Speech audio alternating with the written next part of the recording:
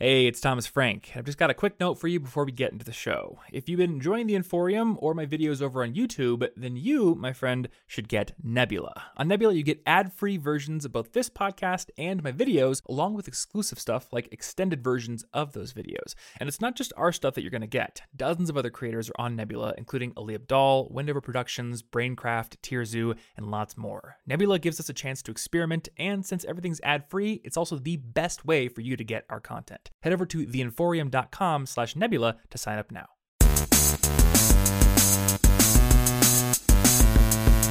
Hello, my friends. My name is Thomas Frank, and you are listening to the College Info Geek Podcast, a show dedicated to making you a more effective student. And this week, we're actually wrapping up my little mini-series on how I create videos every week. So last week, we talked about my research process, how I actually find topics to talk about, and then the process of setting up gear to film, actually filming that footage. And now this week, we're going to wrap that up by going through the editing process and what it takes to actually get things to a workable state, finished state, and then export it up to YouTube. So, and you know what? Actually, now that I think about that, I didn't plan this in advance, but this is perfect preparation because I'm actually giving a talk on how I do this whole thing at a co-working facility in Des Moines, around about where I live, in a couple of weeks now. So that'll be fun. And then the week after I do that, I'm headed off to Japan. So I've got lots of stuff going on, and hopefully I'll be able to sort of upgrade the productivity this week so I can get it all done.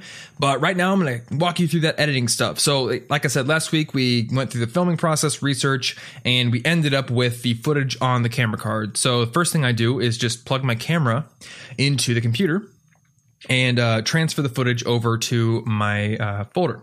So I've got everything up on a 2 terabyte hard drive right now, and so far it is holding everything. Now, hopefully in the future I will be able to keep upgrading storage like linearly with the amount of footage I create. Right now it doesn't create too much. I'm thinking in a few years I may be upgrading to 4K video. Just the way things are going, it's seeming like it's going to go that way eventually, and I'll probably have to run a lot more hard drives to sort of keep everything backed up. But for now, 2 terabytes is enough. I've got a CIG videos folder, and then I'll just create a new folder for each new video where I will put the footage from the camera card, and also I will take the audio that I recorded over on Adobe Audition, and I'll do 2 things with that. So for one, I'll create just a saved file called Audio Raw, and that's just the raw audio feed from the microphone with absolutely no effects on it. And I save that just in case I screw up the effects somehow, which hasn't really ever happened before. But I want to be sure that I have the actual raw audio just in case I need it. And then I apply a effect suite that I've had cooked up for quite a while now. It's just like a vocal enhancer with some equalizers, some amplification, noise reduction, a few effects. I apply that, and then I save a new file just called audio. So I end up with just the footage, audio, and the next thing I do is open up Adobe Premiere Pro, and I'll create a new project. It's a 1080p sequence, and then I'll just drag in all those assets. So drag in the audio, drag in the actual footage, and then I have an old project called Defaults. So when I started creating videos, I didn't have this project, and I would have to recreate all my assets from scratch every single time. Like if I had, you probably noticed those little tips that go across the screen at the bottom when I say something important. I would have to recreate those every single time and like find the gradient graphic to put in there. And I learned a little while back that you can actually import one Premiere project into another project, which is really, really convenient. So once I learned I could do that, at first I was just importing some of the old videos into new projects and just like scrolling through their folders trying to find things. Now I just have a defaults project. So I've got everything that I typically use in a video in there. There are typically used graphics like the dark shadow borders that go around B-roll and like screenshots and pictures and things like that to give it a bit better look. There are stock sound effects that I use often. There are certain types of animations. So I actually keep some old footage in a sequence just because it has some animations over it and I can actually copy and paste those in. And I've also got old footage because I have color settings on that old footage, which I can simply copy over to the new videos. Because actually the color that I get from my camera is okay, but it's not exactly what I want. So to get the rich black tones and the more vibrant colors that you see in the videos, it actually requires a bit of color correction in Premiere. Now, I don't mess around too much with like Adobe SpeedGrade or anything really, really crazy for color correction, but just having that preset color correction suite that I already built in the past really improves the output. So this is the point in the process that I like to call prelim edits, like preliminary edits. So I've got my project, I've got all my stuff imported in, I've color corrected my footage, and the first thing to do with prelim edits is to sync up the audio with the actual video, because the audio that comes with the camera is just absolutely terrible, especially in a big room like this. I've got stuff on the walls, but even still, there's some echo. And even with this mic, there's a bit of echo, but with the camera, there's a lot of echo, and it sounds very tinny and just not that good. So the only use for the on-camera audio is so I can see the waveform and match it up with the waveform from my actual microphone. So I'll do that. I'll make sure they're all matched up nicely and then actually delete the camera audio and link the video footage to the microphone audio. So now it's as if it's just one piece of footage. If I move one, the other moves with it. I don't have to worry too much about it. And from there, I will do the first pass through of chopping up the footage. So this is just cutting out all the bad takes, all the times I screwed something up, and getting a usable set of chunks, just kind of like squeezed together. So like I said before in the past episode, I've actually ended up with like half hour, 40-minute recordings of a video that's supposed to be like 5 to 10 minutes before. So that first pass through is just to get rid of all the gunk and get it down to something usable. And then I'll do a second pass through, which is just like the fine tuning. So I want to make sure like all the transitions from one sentence to another are snappy. And sometimes like if the lighting screwed up and changed, or maybe like the camera overheated, which happens with my dumb camera, and I had to actually like turn it back on and it moved, then I have to sometimes zoom the frame in. So it kind of like hides the fact that happened. And I'll go through, that's like the second pass through. Now, what I end up with after that second pass through is something close to what you'd see any other normal vlogger on YouTube put out if they don't use B-roll. Just kind of like the simple talking head, quick transitions, snappy jump cuts is what they're called. And that would be usable if I didn't really want to put extra footage in there, extra graphics and titles and stuff. So that's the end of the prelim edits phase of the process. So after prelim edits are done, I create what's called B-roll. And B-roll is just a film industry term, like a video term, and it's a term for anything that isn't the actual track of what you were filming in the first place. In my case, me talking. If you were filming video of like a conference or something, and that was your main thing, then that would be the main track. Or if you were doing an interview, then that would be the main track. And B-roll is anything that goes on top of it to make it a little more interesting to watch. And in my opinion, this is necessary because there are certain YouTubers I can watch who have no B-roll, and it's cool. I can watch them for a while, but for the most part, if people are just kind of talking to a camera with nothing else, I would rather listen to it. Like while I go for a run or cook dinner or something. Like that's why I love podcasting so much. So for me personally, and I don't want to like put this out on somebody else and say that other people who make videos are doing it wrong, but personally, my style is to make the video sort of justified for its medium. And that for me is putting lots of B-roll and lots of examples of what I'm talking about, or references and jokes and titles and things like that. And my friend Tyler actually kind of validated it for me, because he said, the reason I watch your videos is because it's almost like a morphine drip. Like every 15 seconds or so, something's going to pop up and I don't know what it's going to be. So it keeps me engaged. So that's what I end up spending most of my time in the editing bay doing, creating B-roll and actually getting it onto the timeline above the actual track.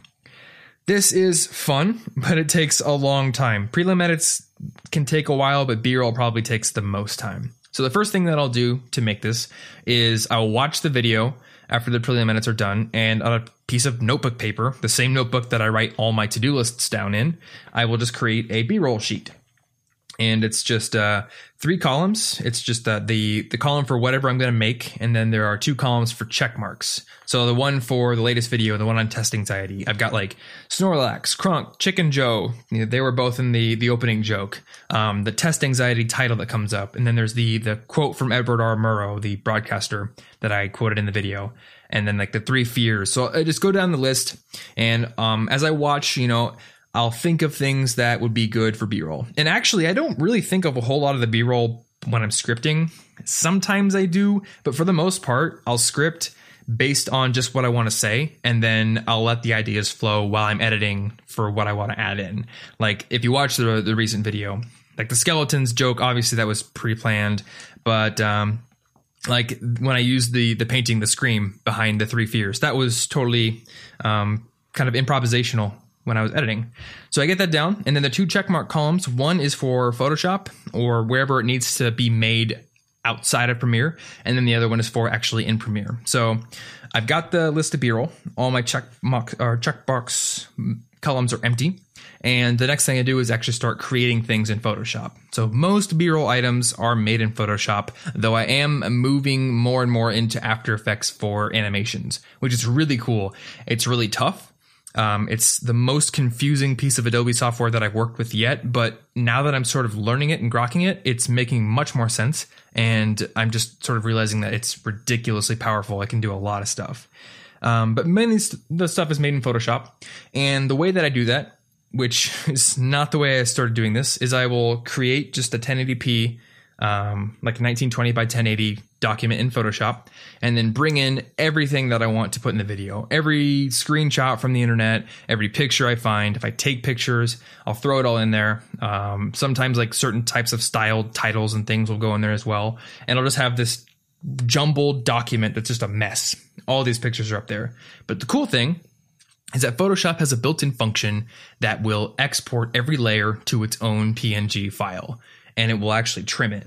This is really convenient because when I started making videos, I didn't know about it, and I was cropping every single layer manually, saving them manually, and it would take forever. Now, I upgraded from that to learning that you can actually import Photoshop documents into Premiere, which is cool, and it'll actually give you all the layers. Only problem with that is every single layer is 1920 by 1080 pixels. So say I have like a little circle with somebody's face in it just somewhere on, a layer. Well, I can't scale that and animate it and expect it to be like from the center of the picture and then come out from there, because Premiere sees it as a 1080p layer. So it'll actually zoom from the transparent middle of that layer. So that's kind of out. But now that I found the script, no problem. It'll create a folder full of images, perfectly cropped and trimmed and ready to be imported, and it saves me a ton of time. And now that I have this new computer, it does it really, really quickly, even if there are dozens of layers, which even makes it even faster. So that's cool. So yeah, I've got stuff in Photoshop. I'll create that folder of images, and then the next thing I'll do is start doing After Effects animations. So these are really complicated, but right now, this is where I'm putting all the effort to push myself and learn more when it comes to video. I know a good amount about shooting so far. I know a good amount about audio and Photoshop and Premiere. And right now, I am increasing my ability to make animated things in After Effects. And I'm learning that After Effects is much more flexible for doing certain things. I was actually animating a lot of things in Premiere, which you can do. You can use keyframes just like you can in After Effects, but it just limits your options a lot when you're using Premiere. With After Effects, it's almost as if you have like an Illustrator or Photoshop style canvas. You can drag things off of it and you can see exactly where they are. You can use what are called masks, where on a certain layer you can draw a box and the things in that layer will only show up in the box or outside of the box, which gives you a lot of flexibility. So if I want, say I have like one very small layer and then I have another layer behind it and I want that layer to only like come out of the right side of the top layer. Well, I can use a mask to make sure everything else is invisible on that layer. And Premiere, you just can't do that. So you just have a lot more options with After Effects. And as a result, I'm getting to create some really cool compositions. And most of those are being done for like quotes from famous authors or books that I find. I find that's a really nice format. And the inspiration for that came from watching Crash Course videos. So I think I mentioned Crash Course in the last podcast. If you don't listen to Crash Course or watch Crash Course, you should. They're one of my favorite channels on YouTube, and they do some amazing After Effects stuff in their videos. So I watch Crash Course to learn about history and chemistry and all sorts of cool stuff like that. But I also watch them to learn and get inspired when in the realm of video stuff, because the stuff they do blows my mind, and it's amazing. And I want to be at that level of quality someday. So that's who I learned from. So let's see here. Let's go down my little list here. We've got After Effects things. In some videos I do screencasts. So you'll actually see like my mouse moving and me doing something in some piece of software. I actually use a program called Open Broadcaster to do that. And Open Broadcaster, for those of you who are like video game nerds, you probably know this is a program that's used mainly for streaming video games to Twitch. And what I found is that it creates really small and like smooth screencasts of any program. You can set it to watch a window. You can set it to watch your entire monitor, and or just one program like Chrome or Excel or whatever it may be. And it performs just as well as it would for a video game. And you can save the footage straight to an MP4 file, which I do. And then I'll throw it right into Premiere and make great screencasts. And it's free, which is nice because most people recommend, I think, ScreenFlow for the Mac, and ScreenFlow is like $100. And then for Windows, I really don't even know what's out there that's quality anymore. There was this really, really old program people keep recommending, but I didn't find it to be that good. So Open Broadcaster is my recommended program for doing that. So I've got all the images imported into Premiere. I've got my After Effects compositions done. And for After Effects, there's a thing called Dynamic Link. So Premiere, which is the video editing program, and After Effects, which is the animation and effects program, they can kind of talk to each other, and you can drag compositions from one to the other and vice versa. So I'll drag my After Effects compositions into Premiere, or I'll just straight up replace parts of the footage with After Effects comps. And that allows me to preview the footage right in the middle of my video. So I can sit there and watch it as if the video was done with the animations in there. On my old computer, this was not that fun because my old computer is about 4 years old, and I use a lot of heavy effects on my quote animations. So it would play the video and previewing just fine, going along, and the moment it would hit that After Effects composition, I'd get about 5 seconds of preview, and then it would just chug along and stutter and freeze. And then I'd have to drag the timeline marker over to the next piece of non-After Effects footage to keep previewing. That wasn't that fun.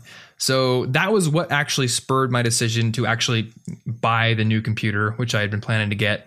And it actually spurred me on to spend a bit more than I had planned on it, because I figured out that After Effects stuff actually takes more resources than most high-end video games. You can build a system that'll run any game you throw at it for maybe $1,200, maybe even less than that if you overclock. But I ended up spending a little over $2,000 because I wanted to make something that could actually preview After Effects compositions as well as it possibly could. Now, like Pixar animators and actual computer animation people, they use an entirely different class of graphics card to work with these kind of programs. For the NVIDIA line of graphics cards, they actually have a group called the Quadros, and the most expensive Quadro that I've seen on Newegg is like $4,000. I was not going to buy that, so I got one of their just standard consumer gaming cards. But that paired with the amount of RAM I got and the good processor with more than 4 cores makes it so that I can preview my After Effects compositions pretty well. It doesn't run them in real time, but it runs them well enough that I can know exactly where the audio is going to sync up, and I don't have to worry about it completely freezing. So that's nice. And so yeah, I'll get that all done. I'll sync sound effects up. So when you hear like the pops or the whooshes or things like that, I have to drag those in and make sure that they sync up with transitions and all that kind of cool stuff. One thing I will do a lot in Premiere is what's called nesting. So I discovered that instead of having all of your clips and footage and layers on one specific timeline where you have to make edits to every single individual piece of media that you're working with, you can actually group things on different layers and different clips into other sequences. And this is called nesting. So this is really, really convenient because it allows you to make changes and animations and effects to everything within a sequence that's embedded into your main sequence. And yes, this is Inception. So as an example, if you've seen my video on Habit RPG, you'll know that there's a segment in the beginning of the video where I use a Game Boy and I use Pokemon as an analogy to talk about the app. And the Game Boy comes up from the bottom of the screen and you can see behind it, there's the Pokemon footage and it looks like a real Game Boy. Well, actually that Pokemon footage is a different layer because that's just a video file. And then the Game Boy itself is a graphic. Now I didn't know about nesting at the time, so I had to spend probably an hour animating frame by frame to make sure that both the Game Boy and the video file came up from the bottom of the screen at the exact same rate of speed. This took forever, and it was a huge pain in the butt. And there were several other parts of that video where I tried to do the exact same thing. There were some like little things covering specific sections of the screen that I wanted to move perfectly with the background, and it took forever to animate. With nesting, you can nest the clips. They create a new sequence, and then you can just animate that sequence, and you're done in like 5 seconds. So that's one of those things that has just saved me a ton of time. And I'm really glad I learned it. And speaking of learning, one of the final things I wanted to talk about in the editing portion is what I call just-in-time learning. So this is basically how I've done all of my editing education, how I've done mostly all of my video education, to be honest.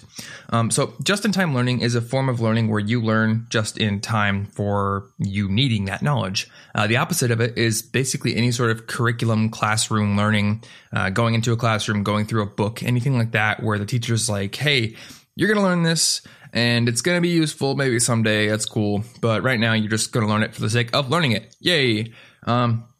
Just in time is the exact opposite. Just in time learning is, hey, you need to do this thing. Oh, you don't know how to do it? Okay, well, it's time to go learn. And that's basically how all video editing goes for me. I don't go through classes online or anything like that. I haven't had too many people teach me. I had a little bit of knowledge or a little bit of instruction on Final Cut Pro back in 2012 when I did a little summer project on it. But even that was pretty just in time because I was being paid to do it. And today, now when I want to do something, if I want to have some certain type of animation or I want to like put some cool lighting effects on an After Effects composition, then I have to go teach myself how to do it. And that means lots of Googling, lots of going to YouTube to look for tutorials or asking people who know more than me. Like my friend Satchel Drakes is amazing at motion design and all sorts of cool stuff. So I'll ask him sometimes. And that helps me learn things. So in the process of making a video every single week, and I think part of the reason that I've been able to learn so much is the commitment to putting out a video every week. The process of doing that and trying to learn new things each time, I've gotten really good at After Effects and Premiere and all these cool things just because I've had to teach myself so many different things. So now I go into the video creation process every week with the goal of learning at least one new thing. That means even if the video doesn't do super well, it's not really a hit, it doesn't matter because in addition to the value I've provided to the people who do choose to watch it, I've also provided some value to myself because I've pushed myself to learn something new. And now that I've created 26 videos, I think I've done so far, not counting bonus videos, 26 core College Info Geek videos, I've gotten to learn 26 sets of new skills through each project, and that really adds up over time. So just-in-time learning is amazing, and if you want to take advantage of it, just find a project that's challenging, that requires you to learn new things, and dive into it. You'll create things of value, you'll be able to show them off or potentially help people, and you'll also be learning in a really efficient way because doing ends up being more efficient than just reading or listening, in my case at least. So that's the editing process. After that, I export the file, and I have some settings set up for that. You can actually create presets for your export settings in Premiere. So, and this is one thing, a common thread that you're probably seeing here. I try to do as much as I possibly can to make the editing process efficient, because as somebody who's getting new ideas every week, and as somebody who wants to inject new things and lots of, graphics and B-roll and fun things into my videos. They take a long time to do. So any advantage I can get to shave seconds off of that process helps immensely. So all the presets I can figure out how to make, all the favorites folders and shortcuts and keyboard shortcuts and stuff like that. I want to learn them, and I want to make the editing process as efficient as I can. So I do that, and then I just upload to YouTube. And from there's just a few extra bits to create to go along with the video. I've got to do a description, and then I got to title the video. There's the thumbnail. So the thumbnail is fun because what I do, and I might have talked about this in the first episode, is I actually stand in front of the camera before I start actually talking through my script and make dumb faces. That way I can go get a easy to grab screenshot for the thumbnail, and then I'll cut that out and paste it over just a clean shot of the backdrop. The reason I do that is because I like to put a colored overlay behind myself. And I only do that because on the videos page on YouTube, I like to see different colors on all the videos. It's kind of an OCD design choice thing for me. I don't really know if there's much of a return in terms of like actual viewership or, subscribers or anything, but it's just a stylized thing that I like to do. And it adds a bit of work to the process, but hey, that's okay with me. So yeah, I make the thumbnail, I get the description and the title. Once the video is uploaded, I actually go in and add annotations, and there's another feature called YouTube Cards. So if you've ever seen me say something like, you can click the card to learn more, and there's no annotation, up in the top right corner, currently, as I record this, there will pop out like a, hey, go to this blog post, or hey, go do this thing, and you can click on it. It'll slide out a little drawer with links that I've put in there. I think they're pretty cool. The only thing that YouTube has said is, hey, we can't guarantee that the card location where people are going to click will always be in the top right corner, so don't point to it. And that's kind of annoying because I do like pointing to my annotations when I edit them in. So it's a new process to learn, but I think cards are going to eventually replace annotations or become the main form of linking to other content in videos. And the cool thing about them is they do work on mobile devices. So if somebody's watching my video on an iPhone or an iPad or smartphone, I can actually say, hey, go to this blog post in the card, and they'll be able to go to it. If it's an annotation like the end cards, those don't work on mobile, so I have to make sure that everything is also linked up in the description and hope that people care enough to go down into that description and click on things. So cards are cool. I make those. Once the video is up, one thing that I have consciously decided to do for every video is add accurate closed captioning. So, and I do this because I want to make it as accessible as possible. This is another reason why I don't actually put ads on my video. I want to make it incredibly accessible for anybody. And that includes people who maybe have hearing problems, but also I have a lot of viewers who don't speak English as their first language. And this isn't something that I anticipated getting. But it's happened, and I've had people say, hey, I really want to enjoy your content, but you speak a bit too fast for me, or I didn't catch what you said there at this specific point in the video. So I actually get accurate closed captions so that anybody can read the content if they can't hear me well enough. And luckily, there's a service called Rev, and they do captions for $1 a minute. And since my videos are usually 5 to 7 minutes long, it's just like $5 to $7 to get accurate closed captions, and it doesn't take me any time at all to make them. So it's a no-brainer. It's really not that big of a price to pay, I think, for making my content accessible. So yeah, I do that.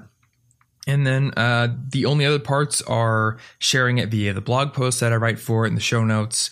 And then I also share it to Facebook, Twitter, and sometimes to Pinterest and things like that. And then it's out in the world and ready to be watched by whoever wants to watch it. So that is an overview of my creation process. We started with research and topic development and filming in the last episode. We did editing and uploading and publishing here. And the only other thing I want to go over is, I talked a bit about creating templates and reusable assets earlier. We talked about the defaults project and folder. We talked about the favorites folder for transitions and effects, I believe. And one other thing I do is I have common repositories for sound effects and graphics that I use often. So if you watched a lot of my videos, you'll know that there's this pointer finger that's used in every end card and in some other parts of the videos. Or there's a whoosh sound that happens anytime I have a transition, or a pop sound when an element comes on the screen.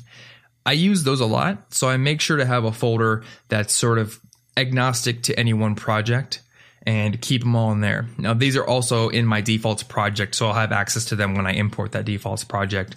But I want to make sure it's not sort of like shoved off into some old project, because then it gets hard to find. So if I make something during a video and I think, hey, this is probably something I'm going to use often, then I'll put it in that folder. That way it's easy to find for me. So that is it. And hey, if you have, the inclination to learn more about video creation, well, I've got a few resources for you. One, I've decided that eventually I'm going to create a little side project. I'm going to make a course that will take you through my video creation process. It'll be a bit more in-depth version of these 2 podcast episodes, and it'll be visual. So it won't be like a complete overview of everything in video. It won't teach you like about lenses and about aperture and shutter and all that cool stuff. It's not going to be a class. It'll be more like a job shadow. So say you got the chance to come into my room and stand over my shoulder and watch me make a video. That's what it would be. So I'm thinking I'll make that as a course, because I've had a lot of people asking me to do it.